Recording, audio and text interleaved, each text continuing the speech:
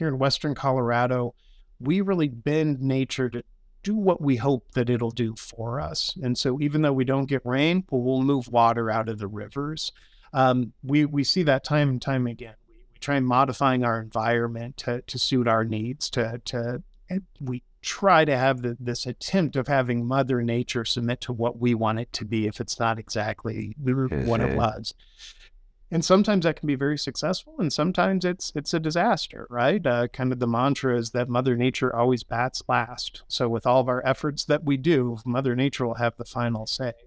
But that definitely is a hallmark of the West, and that Taft quote, I think, really matches that. And I just love that Taft quote about how we truly are a paradise once we add water, and we can truly make our community a paradise. Welcome to the Koolers Lifestyle Podcast. I'm your host, Matt Kuehlhorn, and I'm excited to have you join me as I interview community members and business leaders from the communities in which I live, work, and serve through my business Cooler Garage Doors. We're going to bring you highlights on characters in our communities. Why? Because community matters, and I want to know more about who is behind our business and leadership in order to understand and support the community fabric that our relationships make up. And collectively, we can build stronger communities that support our lifestyles, our youth, and our health. Ladies and gentlemen, welcome to the Koolers Lifestyle Podcast. I'm your host, Matt Kuehlhorn, and today I have Zebulon Miracle, the Executive Director of the United Way of Mesa County, joining us. Zebulon, thank you so much for joining us today. Hey, good morning. Thank you so much for having me. It's a real pleasure to be here. Yeah, I'm really excited to talk to you. You know, I've done a little bit of research on you, and you sound like a historian. You've grown up on the Western Slope. I'm really interested in getting to know your story and what drives you. And where exactly did you grow up? So I was born and raised here in Grand Junction. Born just up the road in St. Mary's Hospital. Went to high school here, but then went away for college. I went to the University of Colorado in Boulder for my undergrad degrees. Really enjoyed it over there, really enjoyed being on the Front Range, and thought that's might be where I'd stay. But then I had a tremendous opportunity right out of college. A museum that I'd been doing some volunteer work for and an internship for offered me a position. They basically called saying, we're putting together next year's budget. Would you like to be in it or not? And coming right out of school, that was just such a great opportunity. So I spent almost a dozen years at the museums of Western Colorado, kind of worked my way up through the ranks there, if you will, and became a curator there and oversaw our collections and some of our policies. And since then, I've just been able to really establish some roots here in Grand Junction. I have a family here. My family still lives here. My wife's family still lives here. So it's very much home. It's very much part of the DNA now. That's awesome. What did you study in Boulder? I studied history and anthropology. Okay. So that's pretty aligned with curator work and So tell me a little bit more about the museum. You said that history of the West? Yeah. So the Museums of Western Colorado here in Grand Junction is a three-part museum. So there's a history and anthropology museum in downtown Grand Junction. There's also a historic apple orchard, Cross Orchards Historic Site out on the eastern side of the valley.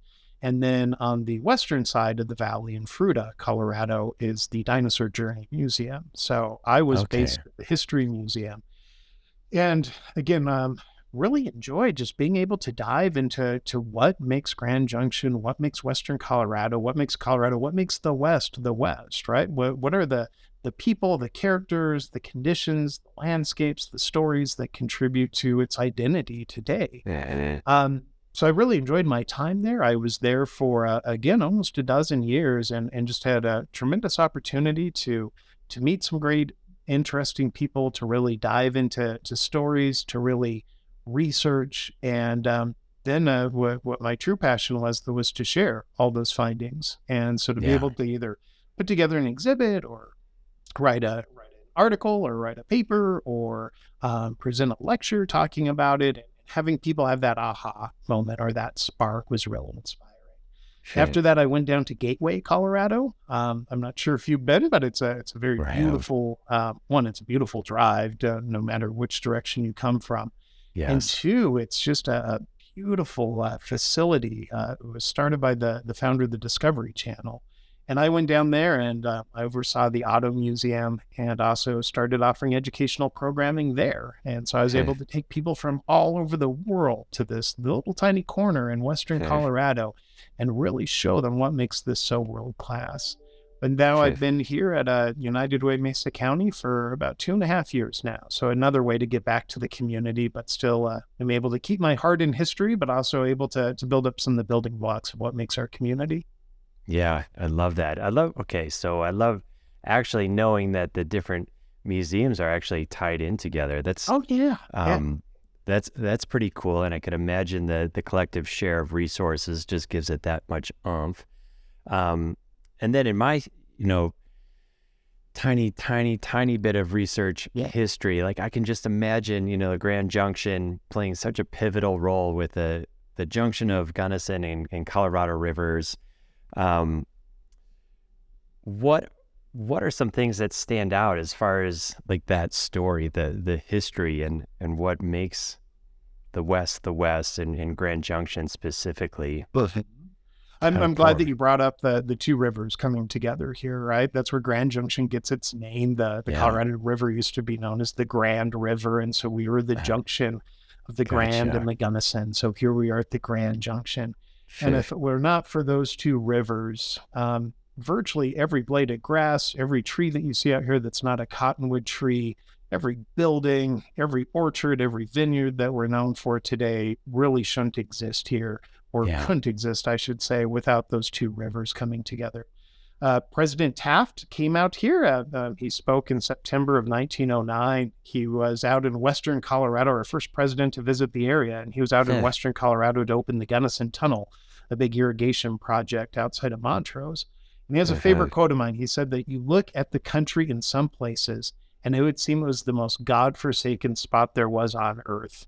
Then you progress a mile or two, and you see the influence of water, and it seems at paradise. It's as magic as rubbing Aladdin's lamp.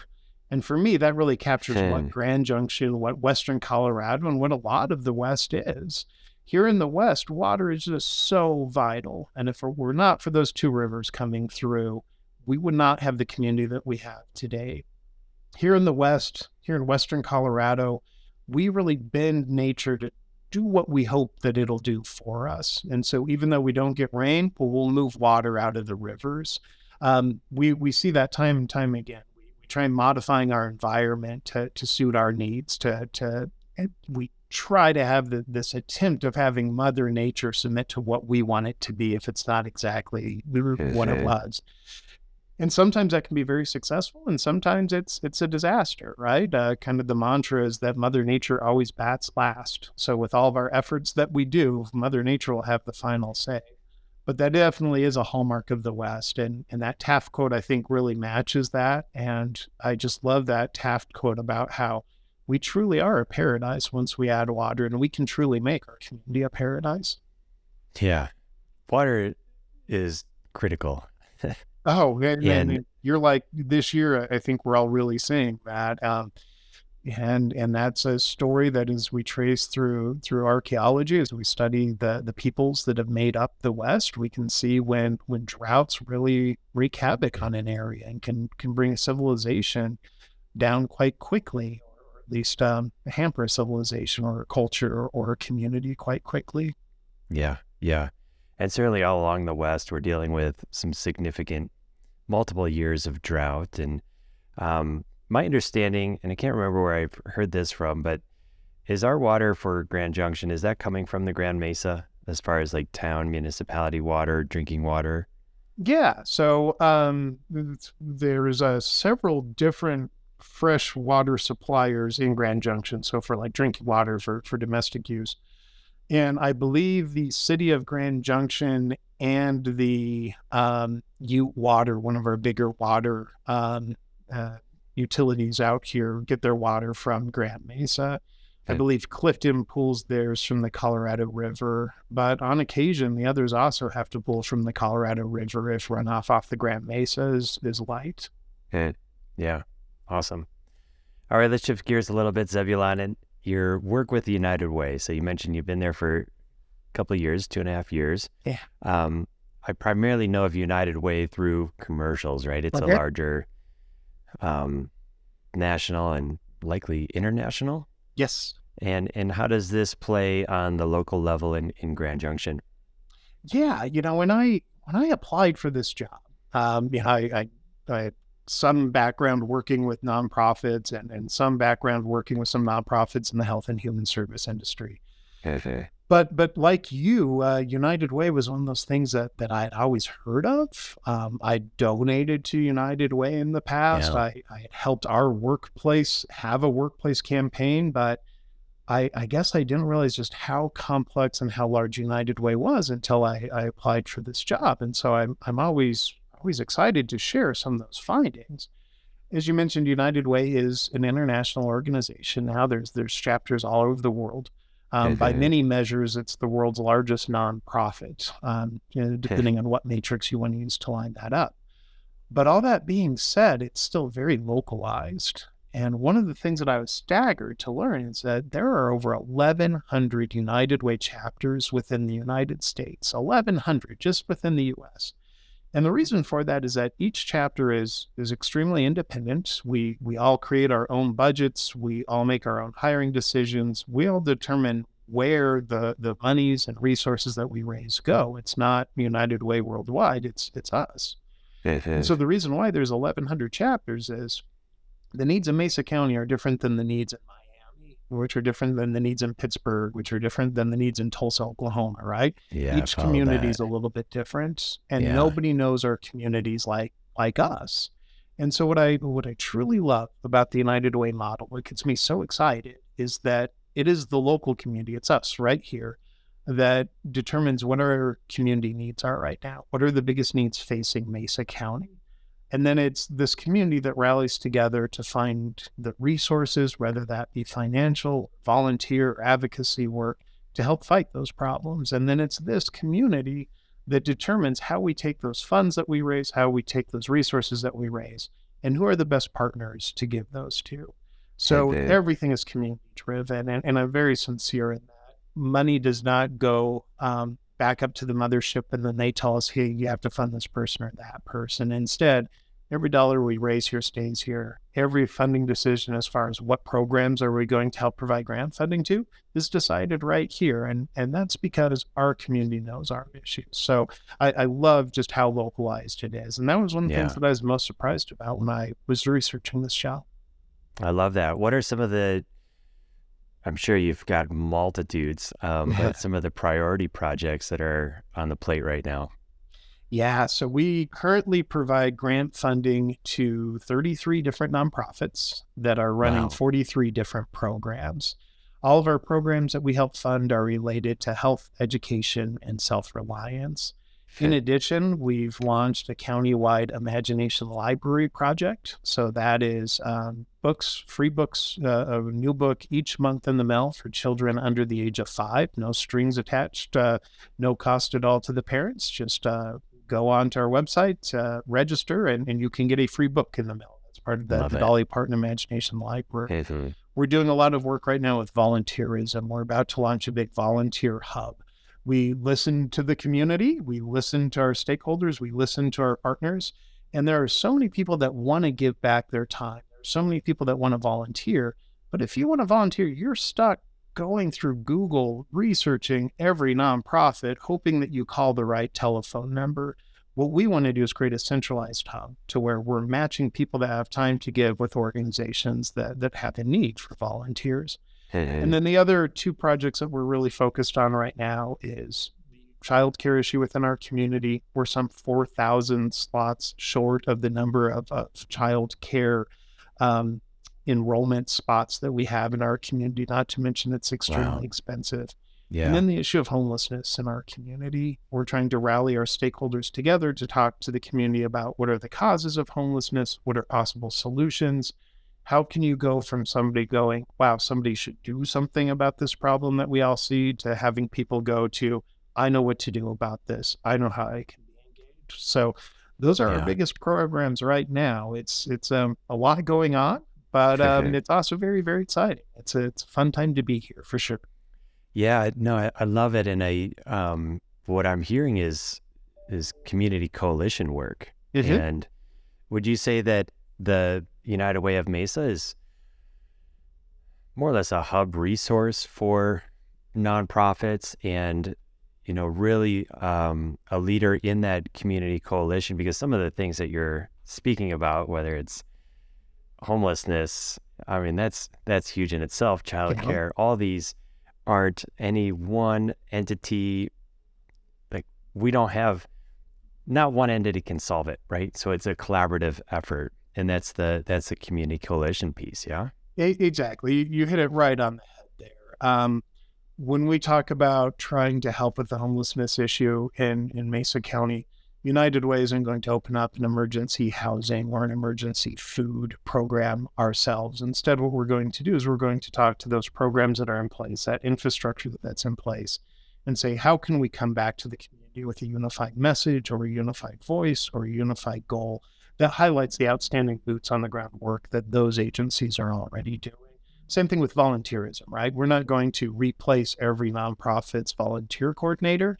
Instead, what we want to do is just make it easier for the community to get in touch with those volunteer coordinators. So you're right. Yeah. We are trying to position ourselves as a hub to where if you want to be part of the solution, if you want to give back, if you want to know more about the local nonprofits and the great work being done, we can offer that. So yes, we are trying to be that hub for health and human service work being done in Mesa County. Yeah, a bit of an amplifier too. Yeah, exactly. Because each of those organizations, there's just so much great work going on. You can't expect them to do that work in addition to the great work that they're already doing. So yeah, that's exactly what we're aiming for right now. Yeah, I love it. What so from your perspective, you grew up in this area, historian, community coalition leader, facilitator. I know that there's a significant shift happening on the Western Slope. There's an influx of folks leaving the Front Range, other cities coming into these smaller towns, and change is happening. What have you noted change-wise? And then the follow-up question is, like, for the future, looking at the crystal ball, what are we excited about? Well, to your point, there's no doubt change is happening in our communities, right? And also, as a historian, though, that's not a new story, right? These communities here in Western Colorado now, most of our communities, most of our towns now are approaching 130 years old, and every decade's brought change and has brought something new. So, while we all look around and see massive changes, we see different people moving in, we see traditional industries maybe leaving, but new industries replacing that. There are times that you can look at that change and those issues taking place in our communities today and just substitute a couple of words, and you'd be reading an article from 1950, right? So I guess in some ways, reflecting on the history of our communities shows that our communities change quite a bit, and our communities have adapted over 130 years, and sometimes we adapt well. And we've either embraced that change or we prepared for that change. And sometimes change coming to our community has led to bust, right? It's that whole boom bust cycle of who we are. So I guess that's my long way of saying absolutely change is happening, but change has happened for 130 years. It's just part of our culture's identities too. It's just this influx of different industries, different ideas, different commercial industries, different demographics, all coming and leaving in areas. Yeah. But can I jump in real quick, Zebulon, on that? And I just wanted to recognize, that historic perspective is really refreshing. I feel like certainly myself, and I can see it, we'll get caught up in today's drama. And another historian, I don't know if you follow Ray Dalio at all. I love his books, and he's a historian on a macro level and certainly focused economically, but it's interesting just to get this perspective because yes, change is actually the only constant. Right. And when we go through influx of change, it is pretty much a repetition of a cycle that has happened at some point in the past, even if it hasn't happened in like our lifetime. Or, I talk with business owners right now, and somebody that's been in business for 50, 60 years has not seen the environment that's at play today, right? But it's happened prior to a lifetime. Right. And it's so, I just wanted to recognize that, like, it's really refreshing. And I think in that bigger picture, looking at this, it's like, okay, what's happening is actually somewhat normal. And now we just get to navigate it on this different plane. Right. And so I think our responsibility is to navigate that responsibly, right? It's one thing to say, oh, yeah, change happens, right? It's just part of a natural progression of a community. But what we need to do is we need to reflect back on those lessons that history taught us as change faces our communities, right? We've learned some lessons in the past. We've seen some things that have worked. We've seen some things that haven't worked. And so using that lens of history to one, recognize change as a constant, but also two, go, hey, once upon a time, our community faced a similar issue. This worked, but this did not work is very beneficial for sure. Yes, absolutely. Beautiful. All right. Now for a historian, what's exciting in the future? What do you see at play, either for United Way, the community at large, wherever you want to kind of aim, point, and shoot? But what excites you? What's coming up? Oh goodness. I'm trying to think which route I want to take to answer that question. I'll start with United Way. I'm excited about this organization. I do believe this organization is doing a great job turning to our stakeholders, turning to the people doing tremendous work in our community, turning to our donors who are extremely generous in our community, and turning to people that are looking for services and are looking for some support, and taking those different stakeholder views and saying, okay, well, how can we fit in part of that picture? So I'm excited about the increased collaborative work that we're doing. I'm excited about the impact work that this organization is going to have on our community. I am excited about being able to offer some help in a number of different areas. Every year, the grant funding that we give out helps impact 50,000 of our friends and neighbors. That's 1 in 3 people in our community. Love that. And I'm excited that we can offer that and grow that, and adapt as our community, as we said, changes. We also need to adapt and change what it is that we're helping support. So as our community needs change, I'm excited that this organization is positioning itself to help with those changes as they come up. I think we've got a good model going right now for that.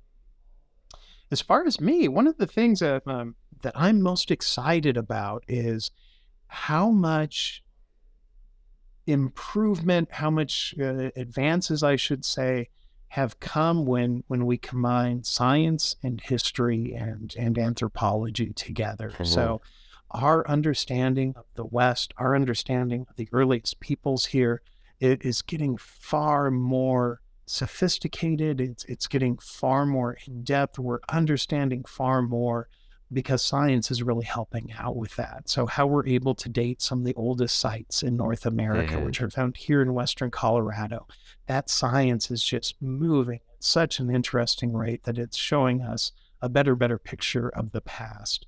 Right now, the big push to digitalize information, you can go online and you can find the U.S. Census from past decades quite easily. You can find volumes of articles that have been written. You can find original manuscripts that no single person would ever have the ability to read all on their own. So this idea of crowdsourcing our understanding of history is really cool, that we can empower people to be at home and find some information that historians are looking for, or making history more accessible for families to go through.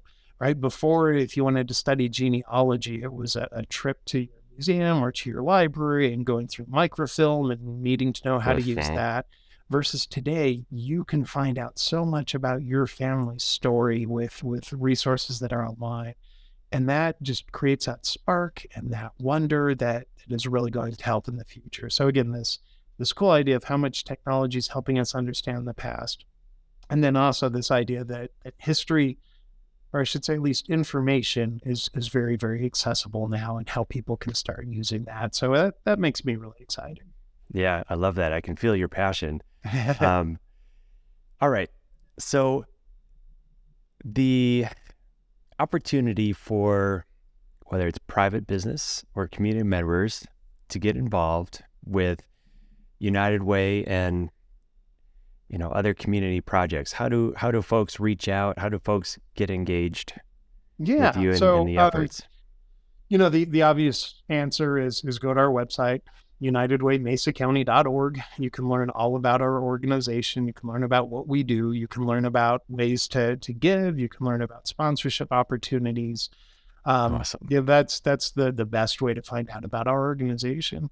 And of course, I highly encourage you to do that. We need all the support and help we can get to make this difference. But the more, I think, interesting answer for your viewers and listeners that I want to impart is become engaged, become informed. An issue unidentified is an issue unsolved. So yes, we need financial support, we need volunteer support, but really if you're tapped out on that for the year, if you don't have the bandwidth for that right now, then I would encourage you, just become informed. Find out the issues facing your community. Find out the issues facing your local nonprofits. Find out what it is that your community is struggling with the most, and then really drill down on that. Because again, if you don't understand what the problems in your community are, it's really hard for that solution to come, right? We have to understand what problems are facing our community before we can solve them. So